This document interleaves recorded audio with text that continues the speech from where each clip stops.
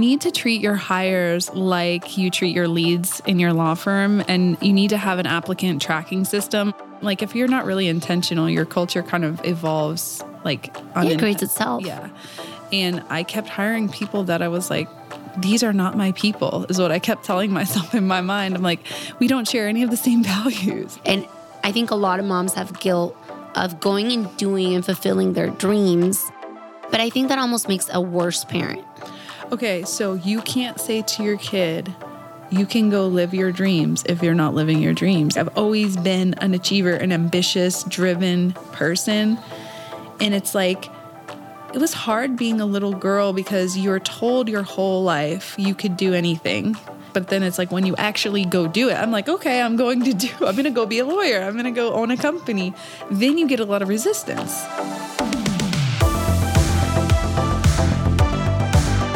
In law school, attorneys are taught to challenge everything, tear things apart, break them down, but the qualities that make lawyers great can be some of the worst for running a business. At every stage of growth, running a business and practicing law can feel overwhelming. And what happens when you try to add life and family to the mix? It can feel nearly impossible. You don't have to do this alone. I'm Maria Monroy, co-founder and president of LawRank, a leading SEO agency for ambitious law firms. Each week, we hear from industry leaders on what it really takes to run a law firm, from marketing to manifestation. Because success lies in the balance of life and law, we're here to help you tip the scales. Jennifer Gore-Cuthbert is an absolute powerhouse. Owner of Atlanta Personal Injury Law Group, her firm has grown 7,200% since opening. It is on the Inc. 5000 list and has no plans on stopping. I sat with her live at the Brain Trust Legal Conference. We sat together to discuss treating your hiring process like a lead pipeline through automation and tracking, why she had to spend a year fixing the culture at her firm, and how she mirrors the values of her business in her home life. Hiring is a real problem for so many law firms out there, especially in this environment. But hiring in general has been a challenge for women law firm owners especially. But I think the key for hiring in the future is automating your hiring. And just to give people context, you have grown by how much since you opened? 7,200%. That's amazing. Yeah. Congrats. And you made the Inc. 5000. Yeah, we made the Inc. 5000 this year. And, we're just trying to get to a certain level as fast as we can.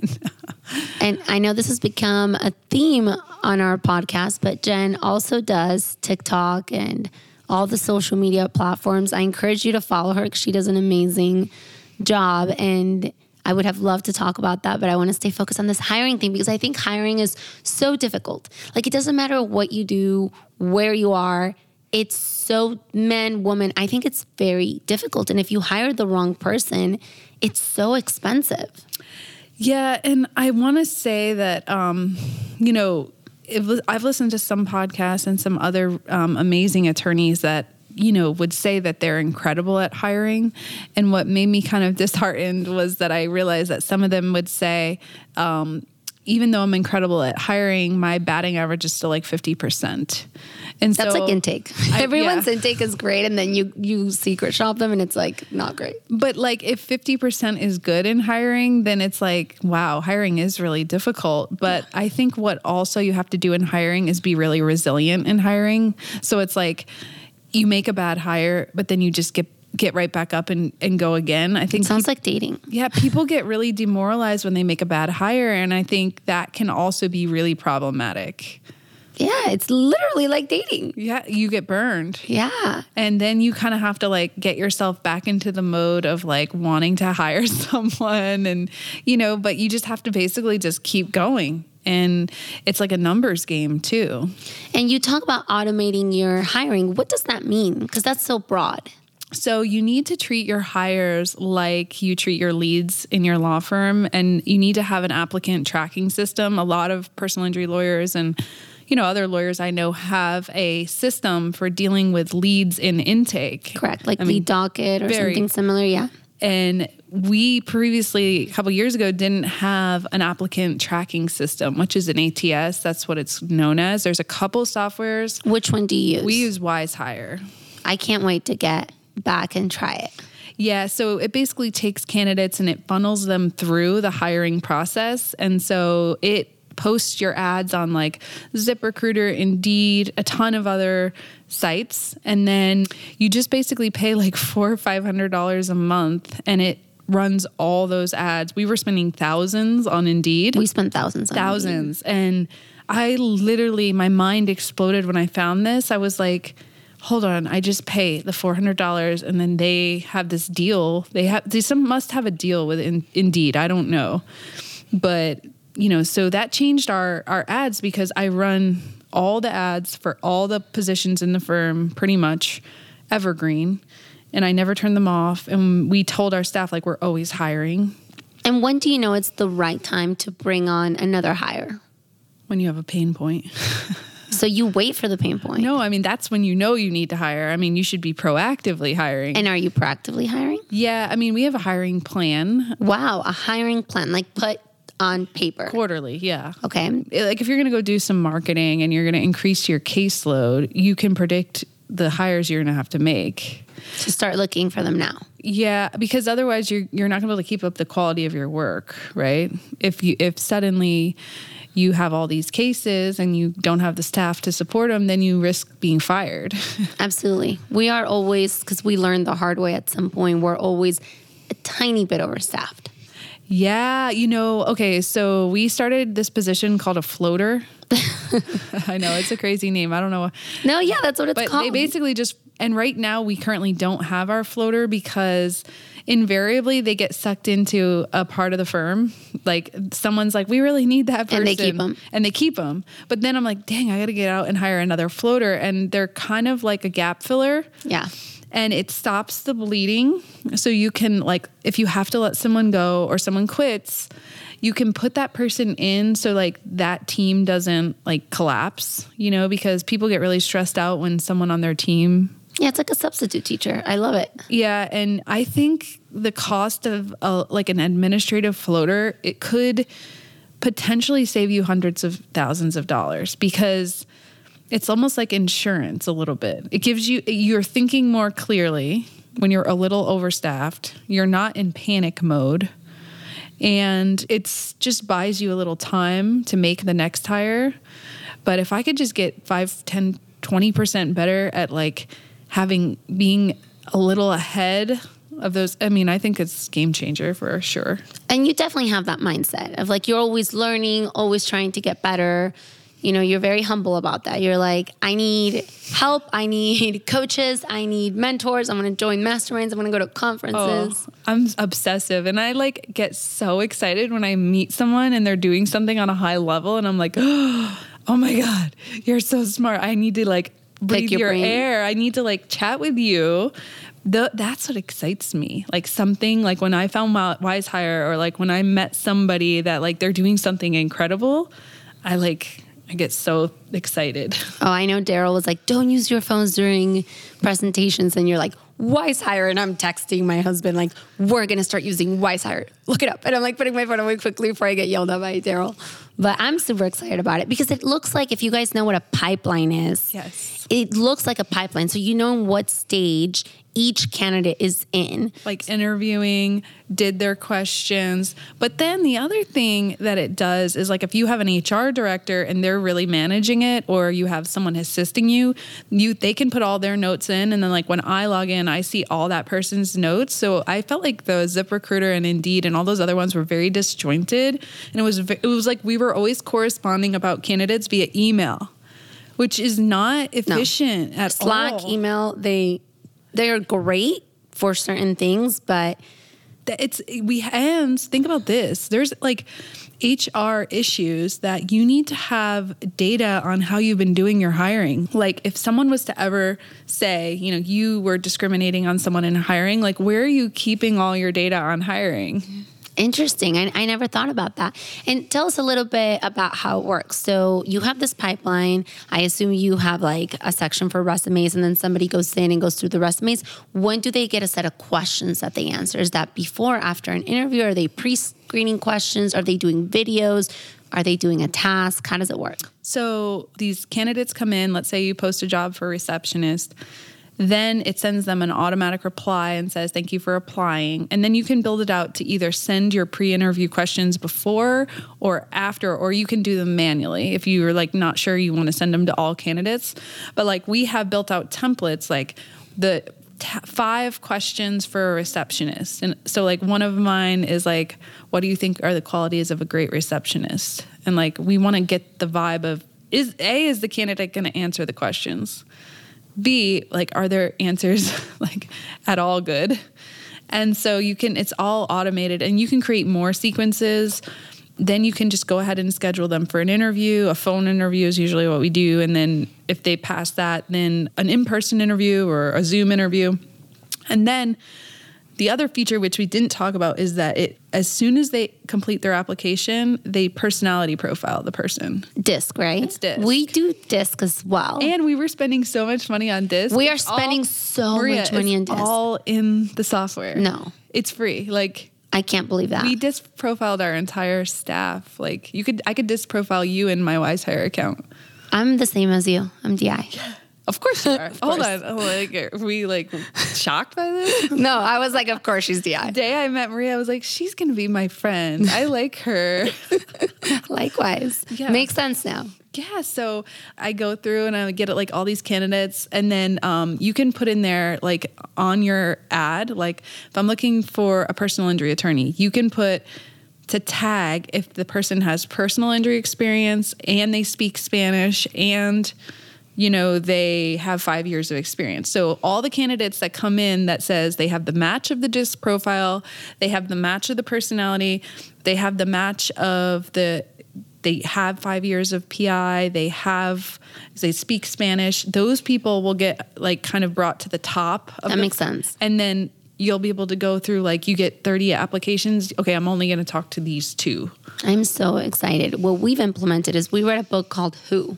And I love it. It's like literally saved us from hiring people that we should not hire. The very first question that you ask on like the very preliminary interview is, what are your career goals? And it's so interesting because if you're hiring someone as an assistant or a project manager and they're like, well, my career goal is to go back to school and be a vet. You need to know. You're like, well, this is not going to be a long-term. It's like the trickiest question. And then it's like, what are you really good at professionally or really like to do? And then the opposite of that question. It's really interesting because if you're going to hire someone that has like a repetitive task, I get people that are like, well, I don't like to do the same thing every day. Yeah. And I'm like, yeah. And automatically you're just like, okay, you're not going to be a good fit. And you can just end it. Right. It's the best thing ever. Right in that moment, I'm like, I give the person permission, like, well, we really want people to, live the life of their dreams. And I looked at this position and I really don't think you would be happy in this position. Yeah. So it cuts all the nonsense. You're wasting time trying to like put somebody in a role that's never going to work for them, Oh, absolutely. And then you train them and then 5 months later they're gone. You wasted all those months training, right? What we've gotten really good at is we use something called Trainio. So of course you do. So we don't have to like keep training people. The onboarding university. Yes, it's amazing. There's like a video like, welcome to Atlanta Personal Injury Law Group. And then it's like a video of my story. So I don't have to say that. I'm sure you have the same. Yep. Because it can be so repetitive. And like Trainio gives you the ability to like see their progress through the course. And yeah, I mean, I think we could build out Trainio way, way further. I don't know how far you've got it built out. It's like everything's on Trainio. Like I feel like some areas are super built out, and then there's areas where I'm like, we don't have that in Trainio. We need to put that in Trainio. But we're always finding things that should be in Trainio, but we've been doing it for a long time. And this is all Mariano because he's like, he's just amazing. He's like all about processes and systems. And in SEO, there's so little that you can, you still need to have so much creativity, and every project and every market's different, that whatever you can processize, you must processize. And I think part of the difficult part about bringing on new hires is training. So if you sit down and you take the time to do the trainings, and it's very corporate. So I worked for AT&T forever. And, you always had those corporate trainings and videos and tests at the end. If you take the time to do those, yes, it's going to take you more time than training an actual human. but then you never have to do it again. Your freedom. So that hesitant, like you're hesitant to hire someone because you're like, oh God, now I got to train them. You actually get anxiety on the training. And also we used to like literally cry when we would hire somebody and we would spend all day training them and then they would like quit the next day or something and they would realize, or that we would need to fire them and they're not a good fit. And I'm like thinking of all the hours of my life I'll never get back. Exactly. And with training, you minimize, I don't know, 80, 90% of that. Obviously, there's still the human element and, you know, them being part of your culture or whatever, but it does help so much. Now, let's talk a little bit about managing people, both adults and children. But let's start with adults. What's the culture like at your law firm? The culture at my firm in 2018, we spent like a whole year just like focused on the culture because I had a horrible culture. Wait, let's talk about the horror. What was so horrible about the culture? We had no dedicated culture. Like I thought people knew the culture, but it didn't. Like if you're not really intentional, your culture kind of evolves like it creates itself. Yeah. And I kept hiring people that I was like, these are not my people, is what I kept telling myself in my mind. I'm like, we don't share any of the same values. Did EOS help with that? It was before EOS. Interesting. I was in another business coaching program and they kept telling us like culture is everything. And there was all the books on culture. Yeah. So I sat down and I worked with my coach at that time and we wrote down like everything we stand for and everything we stand against. And we published it and, you know, our firm is very like modern, tech-driven, very OCD-ish, organized, polished. Accountability is huge. Efficiency is huge. Data is huge. You love data. I love data. So if I hired a paralegal that's like 65, that hates data, hates tech, hates being organized, like their every day at my firm would have been hell because that's like the exact opposite of what I, you know, stand for. Absolutely. We hired these paralegals. They only liked paper and they would not change. I've been a paperless firm since like 2018. That's amazing. So like the people that we hire now, they like will say like everywhere I worked before, I thought I was OCD and now I feel I live like I'm where I belong.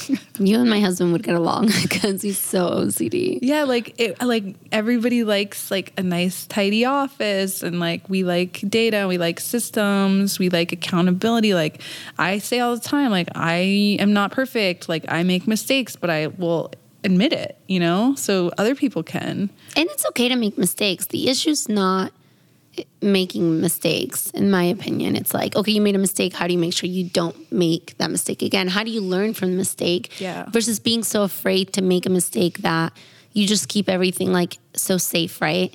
And like, there's no growth if you're afraid of mistakes, in my opinion. You can't have growth without mistakes. But, you know, there's certain mistakes that are catastrophic. We try to avoid those. But, you know, you have to give a level of some creative freedom or you'll have like, you know, people won't want to work there at all if it's so constrained. You know, I would say if we're talking honestly, like culture is still an ongoing challenge because if you go and hire 5 more people, the firm is always changing and always growing and there's new personalities coming in and one of them could be very dominant. And then, you know, the culture has to be a constant. Says the DI. Yeah. I mean, you know, so you bring someone in that could be super seasoned and then they could change your culture, you know, if you're not, and it could be for the better or the, you know, the worse. Yeah, definitely. But I don't think like culture is ever done. No, it's like intake. If you just stop working on it, well, good luck. Working out. Same. Yeah, it's like working out, which sucks. Like how cool would it be if we worked out for like 6 months and then we're like set? Yeah. But then I think like it would be easy. And so then like, no, but it wouldn't be as like much of a challenge, right? You like the challenge, huh? I like a little bit of a challenge. Me too. I love the gym. I love the gym. I'm going to start posting videos like you do. You know what? We want to see your videos. We're waiting. I know. I've been kind of always like giving you like shit on social. I'm like, where's your video, Maria? I'm like your number 1 fan. Well, we always chat on Instagram. I know, on Facebook. Because I love your stories. I love yours. You're always so honest about like parenting and like your struggles and like you just you're very candid, and I think it's good. I think it's really detrimental to use social media and not be honest. I think if you're only going to show the good, you're contributing to the problem that social media causes. Why are you laughing? Because I do agree, but I'm like always the person that wants to be positive. You don't always share you're pretty honest. I share a lot of stuff, but I also like try to always see the glass half full. So it's like such a struggle for me to like, I hate the victim mindset. Oh no, me too. So it's like, I like always am like, but I'm so grateful. Why am I complaining? No, I feel you. I feel you. You know what's also like really interesting is like I posted like, it was like maybe like 1 week where I was posting like, I'm struggling with this move to Mexico City. Now there's an earthquake. People panicked. People were so fucking worried. I didn't send you any messages on that. You did not. And I was like, okay. Do you need a therapist? Do you need help? People are really worried. That's what I was getting. Because the moment you put out something that's like, I need help, the rescuers of the world and the people who have like the victim mindset, they come out in full-fledged. But it was crazy. And I think some people... they truly want to help. I think some people were honestly just like, hey, this doesn't seem like Maria. Like, I'm just going to make sure she's okay. Because you were being vulnerable. But you know what it is too, though? It's like the opposite is also true, right? If you're only posting all these like happy stories, people think your life is amazing. But if you're only posting negative things, people think your life sucks. And I was like, I'm just giving you like a moment in time. 5%. Like, I'm a little depressed because there's no sun and I have seasonal depression. And yeah, I haven't been working out because I don't have a car that works. But because Mexico's like driving me insane. But I'm still super grateful and so happy I'm here and enjoying my children. You're just having a little vent. I know. And now I feel like I can't freaking vent. Well, it's such a fine balance. But at the end of the day, I think it always goes back to just do what you want to do. I mean, I'm just me. And I don't know how to not be me. Yeah. And like, I think over time, the audience comes to know who you are. Yeah. Like my friends were not panicked at all. Like my friends didn't even message me. Like they're like, she's fine. She'll get over it. She's keeps it real. She's having a day. Like we've all have that. I think it's harder to go on there and talk about your struggles. I think it's the same. You think it's the same because you do it every day. So yeah, I don't care. I'm just like, I'm eating. I like if I got like engagement off of that, I would literally share like the most mundane things ever. Like I'm eating an apple with peanut butter, but obviously that's not gonna. The alcohol tends to get... it really triggers people. Wow. Some people are like, that's dumb. Like, you should be drinking. Some people are like, just get over it. Like, you're fine. You only live once. I'm like, you're just projecting. Like, okay, you just want to feel good about the fact that... She calls everyone out in her stories. Some people hate me. You know what? If you don't have any haters, like, what are you really doing You're in this just world? not yourself. You gotta, like... You can't, what does Mike say? You can't be vanilla, you gotta be Cherry Garcia. Well, you do. I totally agree. So let's talk about parenting. Our favorite topic. No, not my favorite topic. Why? My most common topic. Such a pain point, I feel like, in your stories. It's such a pain point. I mean, obviously, and I hate that I even have to preface this, but obviously I freaking adore my kids. It's obvious. I adore them. But I did not understand how tough it was going to be.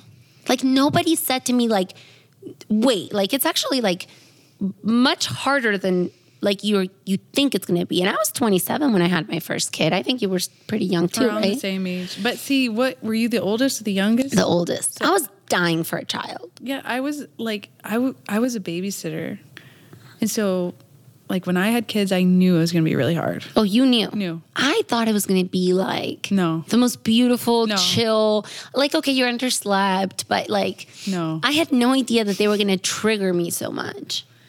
Yeah, I actually, like, wasn't sure I wanted to have kids before I had kids because the responsibility of having kids was so heavy to me.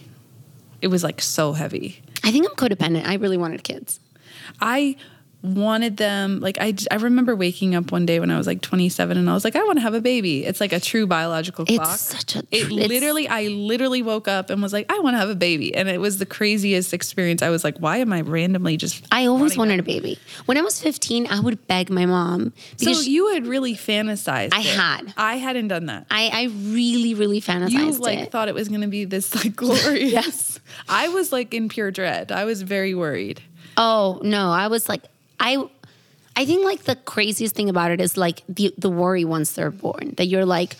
Your heart is living outside your body. Yes. And the thing is like initially when I first had Sebastian, I was like, I looked at Marno, I'm going to cry. And I was like, I need to have another. Because if anything happens to him, it's soul crushing. I can't live anymore. But then I had another and I was like, well, this sucks. Because now if one thing happens to one, I can't kill myself. And Marno was like, holy shit, you're right. And we were like, why did we have two? You know, and then once we had two, it was like, all right, I know, well, these are like the irrational things you think when you have a kid. And nobody that doesn't have a kid could actually like wrap their mind around it. But it's so like the highest highs and the lowest lows. It is. And I feel like I'm super grateful that I have tons of help. I know you have tons of help too. And that's really made all the difference. But I went through like a dark period where I had no help and I was a stay-at-home mom and... You know, but now what I really want to talk about is you have a parenting coach. Yeah, like I'm a crazy person that goes and gets coaches for every single thing. See, I feel like I'm very like more like organized and very like business minded, but when it comes to the kids, it's like a shit show. Whereas like you have your life together like on both ends. Well, because I kept waking up and literally thinking my home life should be similarly run.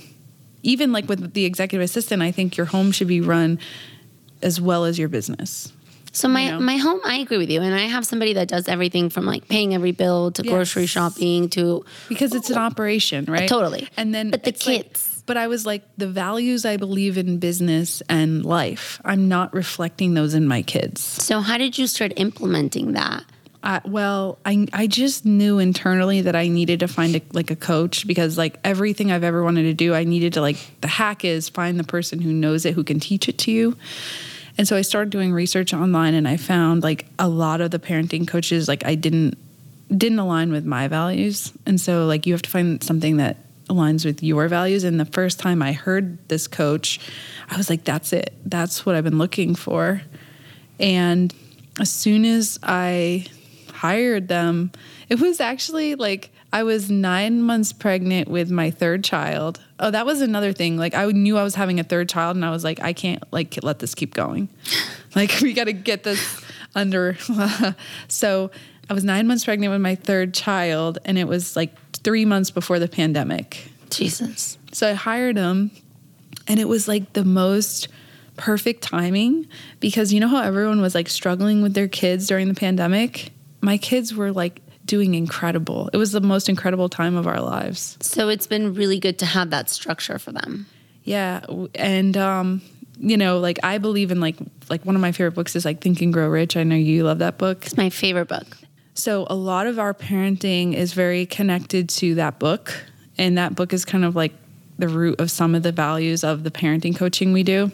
It's you know, a lot of cultivating entrepreneurs. You know, in Think and Grow Rich, they talk about like creating a vision. And if you constantly tell your kids what to do all the time, you crush their ability to create a vision. So our biggest like initial thing was to stop telling them what to do all the time and speak to them in a way that taught them to think. And that... Can you give me an example? Yeah. So, and how I'm going to describe this is like, you know, the idea when you hear someone say like, there's no bad dogs in the world, there's only a bad dog owner. Like you've created that out of control pet.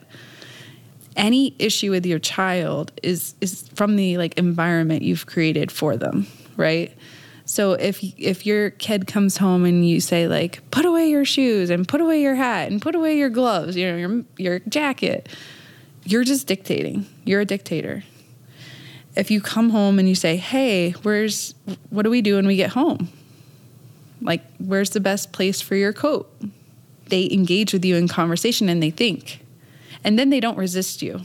Because they're like, oh, I put my coat right here. And like, it's not a battle. Do you want to be my coach? Well, like I went through like weeks and weeks, and I had to relearn how to speak to my kids because I was just basically like a dictator.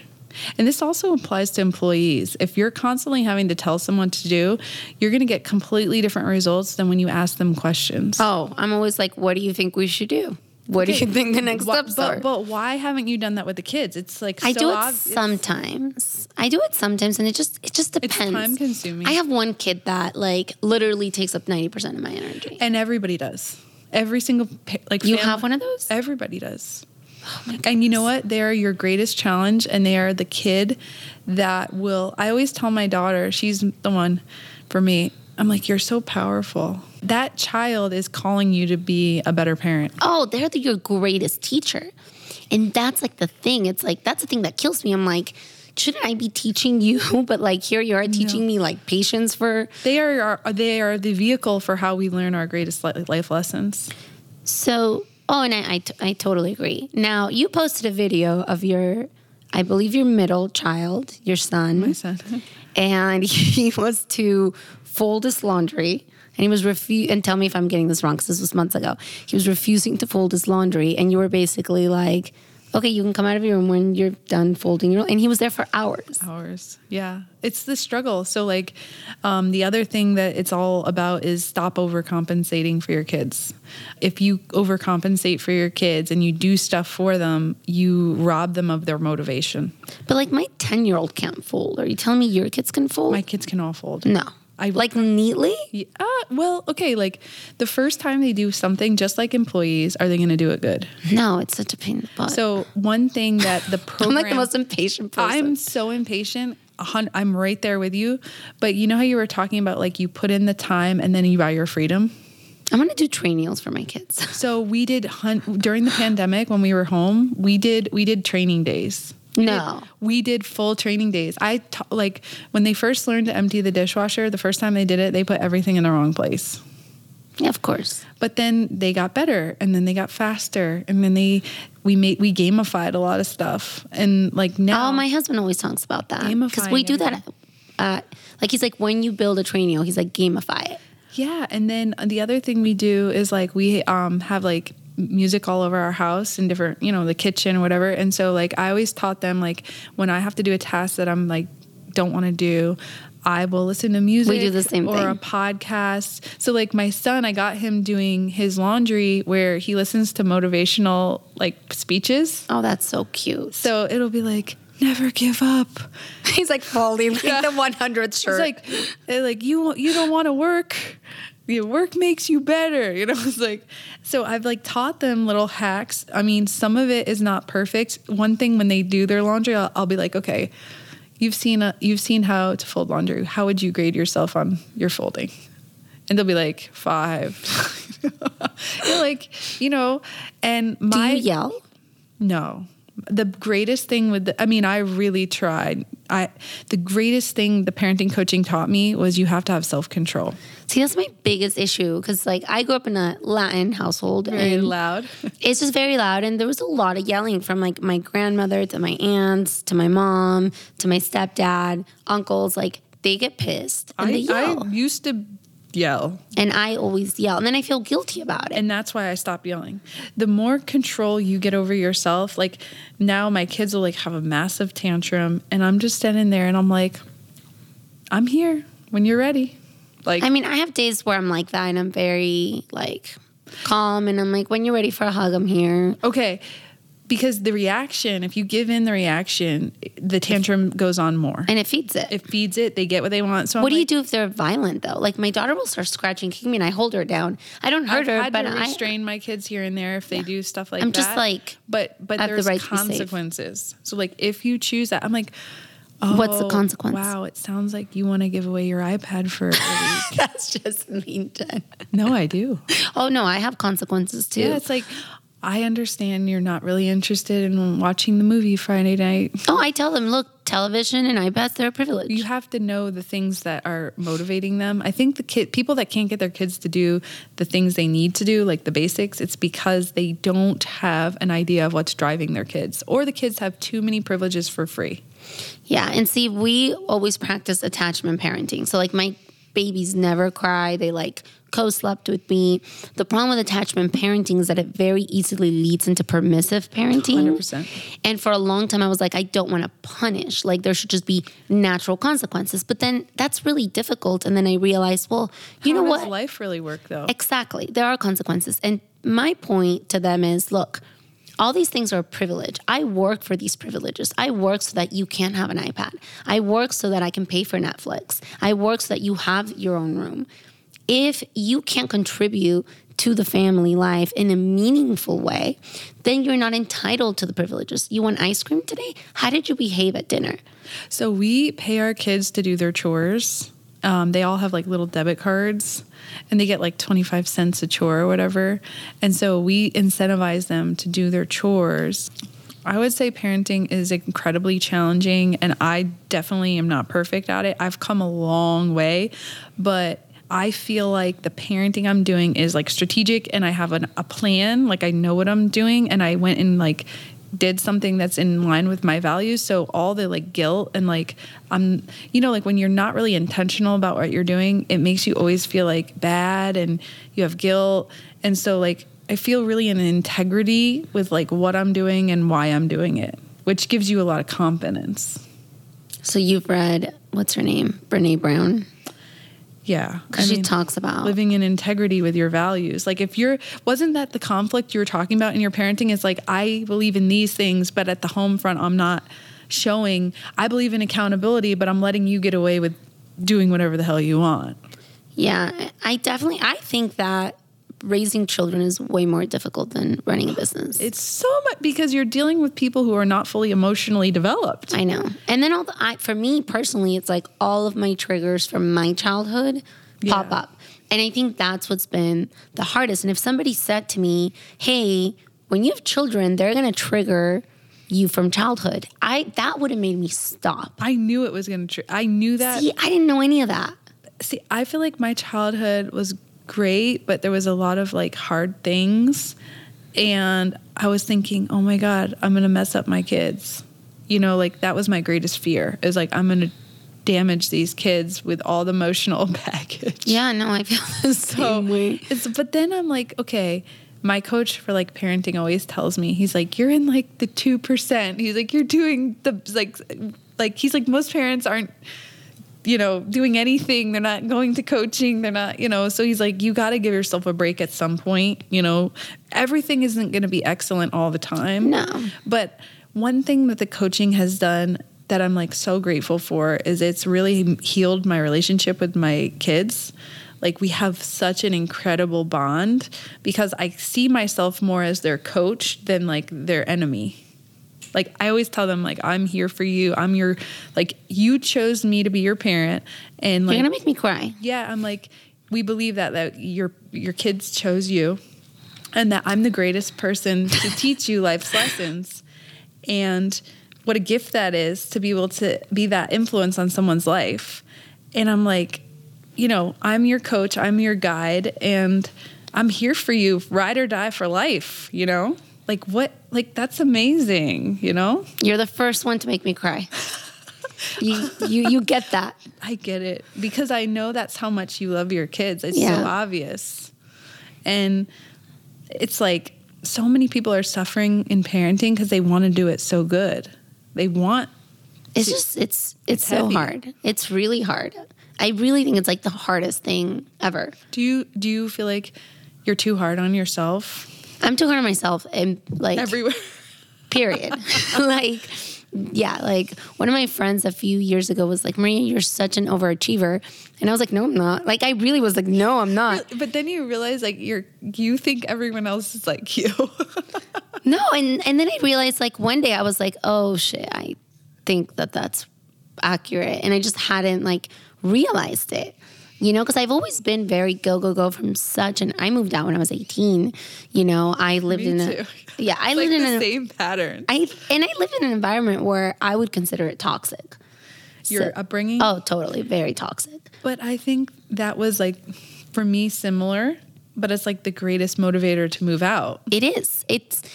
And sometimes I also think about that. Like I had adversity and obviously I was an immigrant and there was just like so many things. And I mean, nothing like super awful, but it just wasn't like a healthy environment. You knew it intuitively. Very intuitively. Like I always knew like this is not good. I was always fighting with my parents. Like me too. Always clashing with my parents. And I think that's what scared me to have kids, because I was thinking, I don't want this to be me. And truly, like, hiring the parenting coach, I was like, if this buys me where I don't have that same dynamic going with my kids as adults, it would be worth every penny. And even there was like a period of like 2 years where I really didn't talk to my parents. I have taken some serious breaks from talking to my mom. But the thing is, it's like you have to self-preserve yourself sometimes. Absolutely. And I talked to my mindset coach about this. I'm like, how do I know where it's like a boundary versus avoidance? Well, and I think like you can forgive things that have happened, but if the damage continues in every interaction, you know, you have to limit it. For me, what I did was I reestablished my boundaries with my parents, because I think your parents tend to, if they haven't done a ton of personal development, they put you in the role or the box that you were in as a child, and you can never break out of it. Absolutely. And I had to do the same exact thing. But here's the thing. If you didn't go through what you went through, would you be the parent you are today? I don't know. I mean, maybe intuitively I would be less reactive, and like maybe I would be better. If I had better parents, I probably would be a better parent. Now, would I have had the drive on the business side that I have now? Probably not. And I think about that, like, am I raising privileged kids with no adversity? That's my greatest fear. I don't want to, like, our coach always says, like, if you died tomorrow, how prepared are your kids for the real world? Holy shit, mine are like, no, I mean, they've never cleaned, for starters. Like, they haven't even cleaned. And I say to my kids, you don't have to clean when you can pay someone to clean. Like, that's the truth of life. But, like, you have to do it till you can pay for someone to do it. But now I feel totally. I mean, I had to clean from like 18 to, I don't know, 30 something. And I hate cleaning. This was like a big fight between Marno and I. If I never cleaned again, it would be too soon. Marno and I jokes. Hate laundry. Me too. I hate it all. I hate cooking. I hate it all. I was not meant to be a domestic woman. Neither was I. And I always knew when I was a little kid, I used to tell my mom, my parents made me do chores. So did mine. So I think that impacts it. I used to tell my mom, one day I will hire a cleaning lady. And like now my mom has never had a cleaning lady to this day. And she'll be like, I guess you got what you wanted. Yeah. But you know what? That's not a good use of my time. It's not. But I also want to address something that I think is important. I think being happy in general, and like for you, obviously, having a business and having your firm and being successful was important. And I think a lot of moms have guilt of going and doing and fulfilling their dreams. But I think that almost makes a worse parent. Okay, so you can't say to your kid, you can go live your dreams if you're not living your dreams. It just doesn't have the same resonance. Like it doesn't, I know there's a lot of parents out there that will say that, especially like in the immigrant community. Like my grandparents and my great-grandparents were immigrants as well. So I understand that. Like they want to come here and set you up, but kids follow what you do, not just what you say. So like, when I go somewhere, I'm always like telling my daughter and showing her, I bring her to work with me. I bring my son to work with me. And I'm like, oh my God, look at this. I built this company. This is so amazing. Like I get to live my dreams, and it gives them permission to do the same. I don't resent my kids because they've held me back. Like there's a lot of people out there that are like, I live for my kids. I live for my kids. I love my kids. They are like everything, but I also have a purpose in the business world. I have so many other parts of my personality that I get to express in different arenas. And there's this book by Eve Rodsky, which is called Fair Play. And it talks about this concept of unicorn space. And every human needs unicorn space. It's like the time when you get to do the things that make you come alive, like your passions. And it's like pervasive that women don't really have unicorn space. Men often have like golf or stuff they really truly just love to do. And they work. Create a lot of space for it. But there's like this idea in our culture that women shouldn't have anything other than children as their passion. And I think I'm sure some women, they love being a mom, and that is their unicorn. I'm just not that person. But why is it even like, why is it so taboo to say like my purpose is more than just parenting? Like you never hear that for a man. I have no idea. Like even like, for instance, like my grandma, like she doesn't understand why I'm so busy. And finally one day I said, just pretend I'm one of your sons. Like, how do you treat them? And she's like, oh, well, they're busy. And I'm like, so am I. It's the same exact thing. I work like a man. In your brain, just think of it that way, because that's like the only way I can explain it to you. And I was really annoyed. I'm sure you can tell. And she was kind of like, oh shit, okay. Do you feel like the culture kind of is men are treated very different than women? So I think in Mexico, we're like 50 years back. So, you know, I haven't really experienced that as much in the States. Like, for instance, you and I are in a male-dominated industry. Mm-hmm. And I personally don't have many issues with that, right? Neither have you. Yeah, I mean, some of our closest friends are men.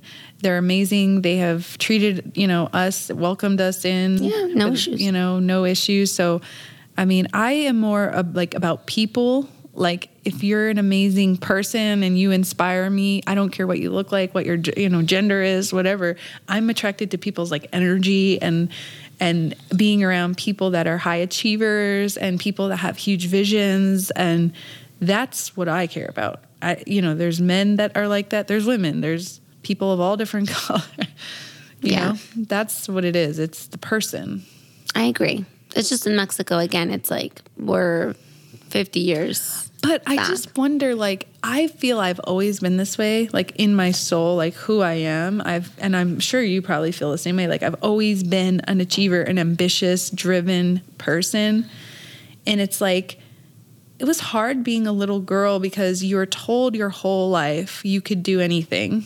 But then when you I wasn't told that. See, I was told, like, I think it was like during the 90s, right? It was like women can do it all. And like, you're kind of told that. I don't remember being told that. But again, I had like a different culture. I had a different culture. Well, I feel like we were told that we could do a lot of things, but then it's like when you actually go do it, I'm like, okay, I'm going to go be a lawyer. I'm going to go own a company. Then you get a lot of resistance. And so even in your case, you're going and doing things and it's like people are like, oh, this is so crazy. And it's like, it's just it's my essence of who I am. I'm not going to suppress that. So one time my kids had swim lessons and something happened where the swim instructor like grabbed Sebastian too rough and like left a little mark on him. And I called my mom like basically in tears and I was like so upset. And her response to me was, well, you should be the one taking them and not the nanny. So whenever people say stuff like this, I think about like their own issues they're projecting out onto me.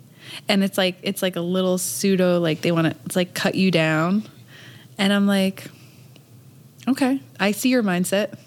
Like that's how you have to think about it because everybody's criticisms are like, you travel too much. Like they have a story in their mind that there's a certain amount of travel that's acceptable. And beyond that, you've got a problem. Yeah, like something's wrong with you. That's a limiting belief. Totally. Oh my God. We could have totally done a whole episode on limiting beliefs. Yeah. And so I always like try to catch like, what's their limiting belief here? Absolutely. Her limiting belief in that was that you have to do it all. Nobody can assist you in anything with your kids. I think her limiting belief is that, like, moms can't work. And I had to work through that because I remember when I first started working at Law Rank, like, full-time, I was going through these, like, meditations that are for limiting beliefs. And, like, one thing that came up is you can't be a mom and work. And I was like, I don't believe that. So it was, like, totally, like, super subconscious. And I had to, like, work through it. When I first became a mom, when my daughter was only, like, 1 year old, I remember having, like, crushing anxiety about working and being a mom because I had that same belief. And it was really confusing for me because like my dad was an entrepreneur and then my mom was a stay-at-home mom. And I was very similar to my dad. I was very entrepreneurial, but then like I grew up with a stay-at-home mom. So I was getting like two messages because my dad was always telling me, you should rule the world. You should own a lot. Like he was always like my cheerleader, like to do anything I wanted. But then my mom was always like, a really good mom makes handmade Halloween costumes. Oh my goodness. And it's like, I was getting such confusing messages. And then one day you have to decide. I sat down and I wrote down, what do I believe it takes to be an amazing parent? And then when I created my own definition, I was able to like break free of everybody else's. Because that's, again, going back to like being in integrity with your own values. Like half of us are working off values that we inherited from other people that we don't even fundamentally agree with. Right. You know? So it's like you have to decide one day to take control of your own life. Automate and track as much of the hiring process as possible. Creating systems might take a lot of time in the beginning, but will buy you freedom down the road. If you plan to market and increase your caseload, know what key hire you will need, set up a quarterly hiring plan to reflect your growth, and hire before there is a pain point. Every firm has a culture, even if you didn't create it. Be intentional and hire in alignment with your values.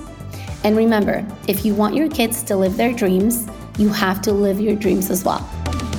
Thank you so much to Jennifer from Atlanta Personal Injury Law Group for everything she shared today. If you found this story valuable, please share it with someone you want to see succeed. Subscribe so you never miss an episode, and leave a 5-star review. It goes a long way to help others discover the show. Catch us next week on Tip the Scales with me, Maria Monroy, president of LawRank, and hear how the best in the business broke out of limiting beliefs, overcame adversity, and built a thriving, purpose-driven business in the process.